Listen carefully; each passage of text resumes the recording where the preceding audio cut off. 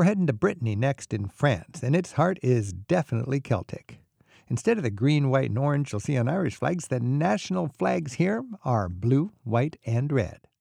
Brittany is one of the 6 Celtic nations, and its Breton language is starting to be taught again in bilingual schools.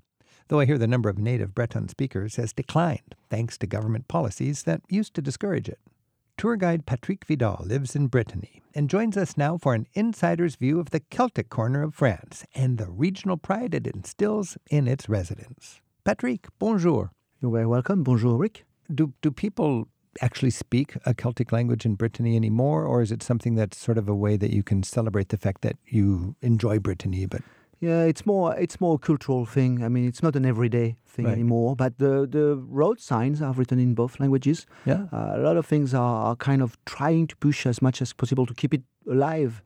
But you don't find it in the street or in the shops or anything like that. But there's a spirit, a sort of a Breton pride. It's very, very strong. That's one of the strongest in France, with maybe Corsica, Basque Country, Alsace. Britain is one of those very, very strong feelings. You see the flag a lot, black and white stripes. Absolutely. Yeah. Do you have a Breton TV or radio station? There is a Breton TV. There's a few radio stations which are forecasting in Breton language, which I found always funny because I've been living there for a long time and going there very often when I was younger. And you can hear the difference between somebody who learned it from school.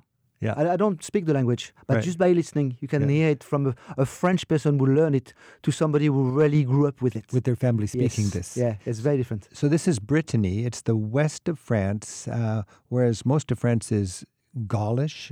If Britain is Celtic. But all of France was Celtic. All of France is Celtic. We're talking about the same thing than in England. When the Anglo-Saxon moved in, they pushed the Celts further. That's exactly what happened in France. So in Britain, the Celts got the worst land because the stronger Angles and Saxons took England. Yes. And we get the Celtic people living in rocky, more difficult Scotland, Wales, and Ireland. The Britons have been pushed. The Celts have been left down there because the land was not interesting So anybody. that's Brittany. It's that rough, wild western tip of France. Exactly the same type of landscape, of climate than you've got in Ireland or in Wales. So you feel that sense that this is a proud land, it's a rugged land. Now, your family's not from Brittany, but you've spent a good part of your life in Brittany. Yeah, my family is from the southwest, next to the Spanish border. I grew up in the north of France, but 20-some years ago, I decided to go down and live down there. I knew the place already. I've worked down there a few seasons, a few years, and I love the atmosphere. I love it's Celtic. It's Celtic. You like that people, Celtic spirit? It's a very nice spirit. Yeah. So what is the difference between a Celtic flavor and what you grew up with in the south of France? To me, the most striking part of it is the welcoming part. People welcome you in. People accept you into their culture. They're open to the outside. Yeah. They are the end of the world. They are the Finistère, the end of the land. And they used to go outside to find a living and go sailing on one side. Or weren't they famous sailors in the very, very old huge, times? Yeah. So it was huge. Yeah. Ports are big, and it works the other way around as well.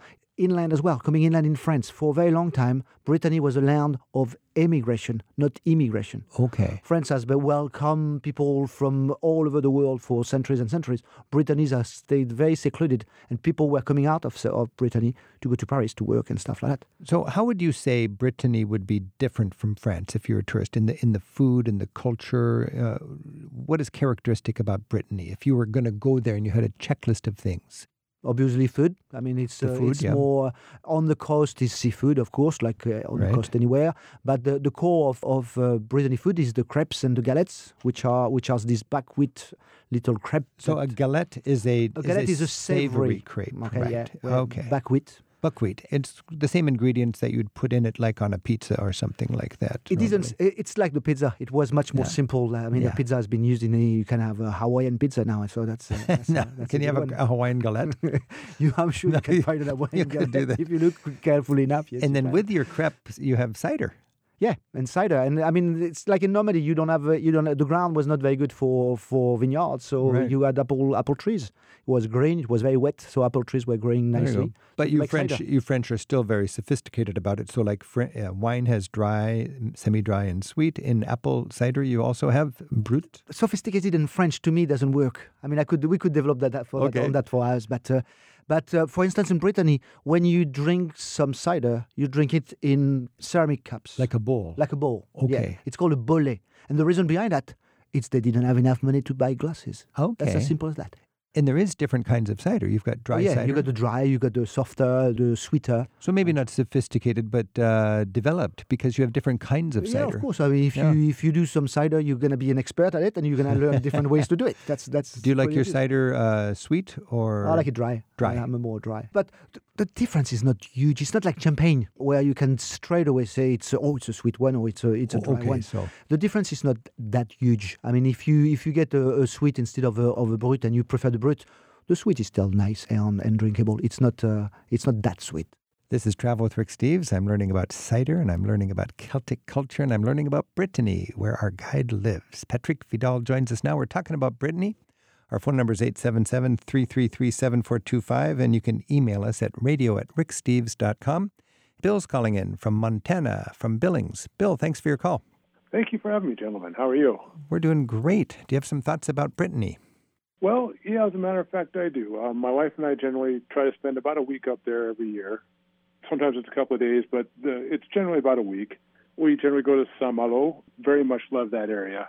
The coast, the walking on the GR34 up there, lots of hiking.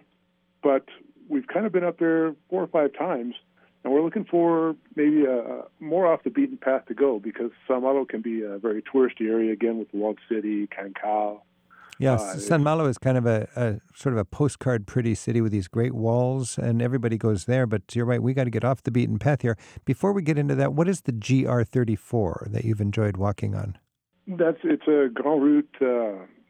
Basically, in France, there's these walking paths that go along the coast throughout France. This one's just determined as the GR34. It's the one that runs along the coast of Brittany. Okay. Is it worth spending a few days hiking on that? Oh, absolutely. Absolutely. We generally do shorter walks. We usually end up with 7 or 8 miles a day on these. Most of it in Brittany is all along the coast. So you will be walking within feet of the edge of the coast. Is that on the beach or is it on a bluff? What's it like, Bill? Both, actually. It continues through beaches and it goes along the coast. There's a good one in Dinard where you start off in the main beach there and you do about 3 miles up the coast, and some of them are very high bluffs looking down on the ocean, and some of them are right with the water at your feet. What's an off-the-beaten path? What's a beautiful, charming dimension? Keep following the coast. I mean, that's as long as you reach Saint-Malo, if you keep following the coast after that, you've got plenty of different places which are amazing, which are very, very remote. You got to Cape Frehel, Frehel. You got to the Fort de la Latte, which is just before that. You got fantastic walks around there. And then if you keep going, you pass Saint-Brieuc, and you get all the coast with all the... Well, in France, in northern Brittany, that kind of places they call the Aber, A-B-E-R. It's like fjords. Ah, okay. It's like rivers coming in the thing there, and very deep. Beautiful coastline, rugged coastline. Amazing coastline. So if you have a rental car, you just drive along the coast, you'll find, you don't need a list of sites, you'll find charming towns. You got what they call the pink granite coast a little bit further north. You got the Ile de Bréa, which is fantastic. The northern coast is definitely the more off the beaten tracks one there. The southern one is a bit more touristic. You know, that's interesting, because I've never been able to get my brain around what do you see in Brittany. But I think, as Patrick is saying, you explore with your car and you find there's not one famous village that everybody's going to go to. Just have a spirit of adventure and drive along the coast in the north. But there are a few big names. I mean, if you want to see the standing stones in Karnak, I mean, there's 5,000 stones standing up in lines in big fields. Makes look Stonehenge like a dwarf little place there. So this is from the same age as Stonehenge, but just much bigger. We don't know. I mean, as much as we don't know that much about Stonehenge, we don't know that much about Karnak. So there are a few places like that which are a bit more coming out of the agenda. But basically, yes, it is that. It is taking the car, walking around, going discovering new little villages and little towns. It's fantastic. All right. Hey, Bill, thanks for your call. Hey, thank you for having me, gentlemen. Have a good day. Take care. We're looking at Celtic France right now on Travel with Rick Steves with tour guide Patrick Vidal as we explore his home region of Brittany. Lynn's calling in from Broadview Heights, Ohio. Hey, Lynn. Yes. We took a trip to Brittany with our daughter for her first trip to Europe, and we wanted to have some goal, something for her to look forward to in those little towns, and we had decided to find the best crepe. and there was so many to choose from. We chose our home base to be Kemper, and then we would take day trips each day to spots within 45 minutes to an hour away with our rental cars. And we would try out the different creperies around Kemper and the different coastlines. Point du Raz was one of our favorites, and Ben O'Day. Just some neat, quaint cities to walk, and then decide where to have our lunch and have some of that cider and the seafood. The mussels were outstanding. Oh, the mussels of Brittany are famous. And Lynn, I'm curious, what was your favorite? I don't know about your famous creperie, but what was your favorite kind of crepe? What did you enjoy most? They had so many savory crepes. My daughter started to enjoy the goat cheese with mushrooms. Ooh. And then some other ones had some potatoes, like diced potatoes in it, which were outstanding. I found out that they had a meat called andouille, which I thought was more of the sausage we have here in the States, but it's more of the intestines, and it was very off-putting. So we learned something, trying out everything. But so what's the name so we can take notes and not make the same mistake? It's andouille, and we had some French-speaking relatives with us, and even the translation, we were trying to say we don't want any of the guts or the intestines, but they were unable to translate our need, and that was fine. We didn't find any that we couldn't finish. Couldn't stomach. And it was wonderful. What about your dessert crepes? What did you enjoy? They had all the fresh fruit preserves, so a lot of raspberry and red berry preserves in with like a cream sauce, like a sweet cream, which is wonderful. Nice. And of course the chocolate crepe with the whipped cream. Sounds decadent. Was outstanding. Yeah. Oh, man. Hey, you just happened to be talking to a man who has worked running his own crepe stand. Isn't that right, Patrick? Absolutely. Oh. Yeah. So when you listen to Lynn, I saw you smiling about it. You've spent months and months making crepes for people. What do you look for if you're looking for a good creperie? And then what did you enjoy serving the most for a savory galette and a sweet crepe? Savory, the original savory galette is a sausage one. Sausage? Yeah. Because it's a round kind of thick sausage, which is normal sausage, but a country type. But you slice it thin and you lay it. No, you just have it. It's like a hot dog. The sausage and you roll. It's like a hot dog. A hot dog. It's the original hot dog. We invented the hot dog before. Okay. Okay. And so and how do you say bit of mustard in that galette saucisse. Galette saucisse. Yeah. So that's really the original one. That's the one people were grabbing and taking to go back to the fields. I see. That was the sort of like the pasty in England. Yeah, absolutely. The same sort of thing. The Celtic people in Cornwall. Yeah, and you have your crepe hot dog. Yeah. It was exactly the same thing.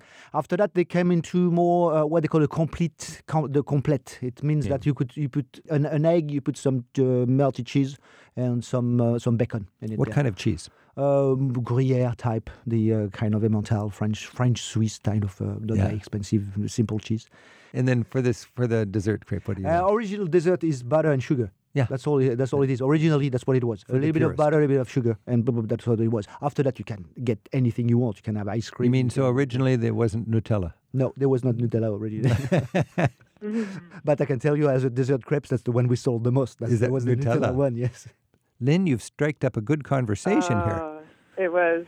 It brings back such great memories, and the super quick way they made the crepes was neat to watch. In every creperie, you could see them making it. And I love the crepes. When I'm traveling in France, it's such a fun, easy, inexpensive, tasty, quick meal. Oh, it works very well. Very nice. Lynn, thanks for your call. Oh, thank you so much. Okay, take care. Bye-bye. And you know where you'll find some of the best galettes and crepes in France? Paris. Remember what I said? Emigration. Oh, that's right. Yeah, I mean, a lot of Brittany people moved to Paris. Paris is the largest Brittany town in France. There's more Brittany people. It's fading away now, but for a long time there was more Brittany people in Paris than there was in any of the big town in Rennes. In Rennes, in Nantes, whatever there, because there was no jobs down there. There were no economy, so everybody was moving up there, and a lot of the young lady would work as nurses and stuff like that. And everybody arrived through the Montparnasse train station, and everything is around all the Brittany. The core of Paris, Brittany, is around the Montparnasse train station. Montparnasse, so you'll find some good creperies there. Exactly. There's something like there's one street, the Rue d'Odessa, where there's something like 15 creperies, one next to each other, and each one has the name of a little town. You got the creperie of Quimper, the creperie of something, the creperie of something. It's funny. it's like being in Brittany. And in the other direction now, is Brittany kind of a vacation escape for Parisians for the weekend, or is there that kind of back and forth? There was this because they go to Normandy a lot. Yes, they do. Normandy is nicknamed. Normandy is the original one. They call it the 17th arrondissement or something. 21st. Okay, yeah. But Normandy was a natural one originally because it was so close and so easy to go there. But what happened in Brittany is that it stayed out of the radar for a very long time. And in the 1980s, the French state realized that this kind of place was so remote and so secluded, they needed to help them. We had the first road network, 4 carriageways network in France and it's a free one. As well. No tolls to go from Brittany to Paris. Yeah, and all around Brittany. It's this one of the best preserved, best network of roads in France. It's kind of a French government subsidy to try to help them to develop and to get people there as well, in and out. And what decade would that have been? 1980s, beginning of the 90s. You know, when I first started traveling in Brittany, somebody told me if you named your child a Celtic name, they would be in trouble with the government. It's not Celtic specifically. For a very long time, you were supposed to use a name from the calendar. From the saint of something there. Okay. It was nothing against Celtic culture specifically. It was anything. This is Travel with Rick Steves. We've been talking Brittany with Patrick Vidal. If I go to Brittany again, what is one word I should definitely use that is a Breton word to help me get a good welcome? Kenavo.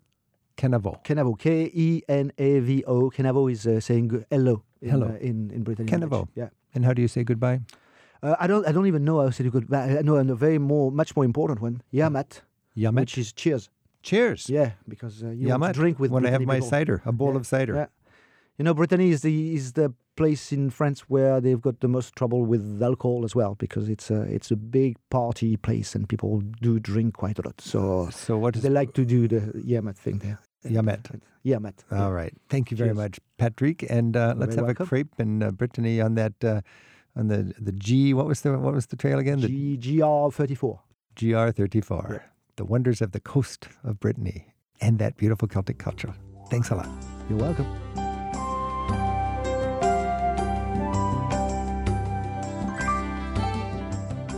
Hey, I'm Rick Steves. You can experience my favorite European people, places, and stories in my newest book, For the Love of Europe. Order your copy today at ricksteves.com.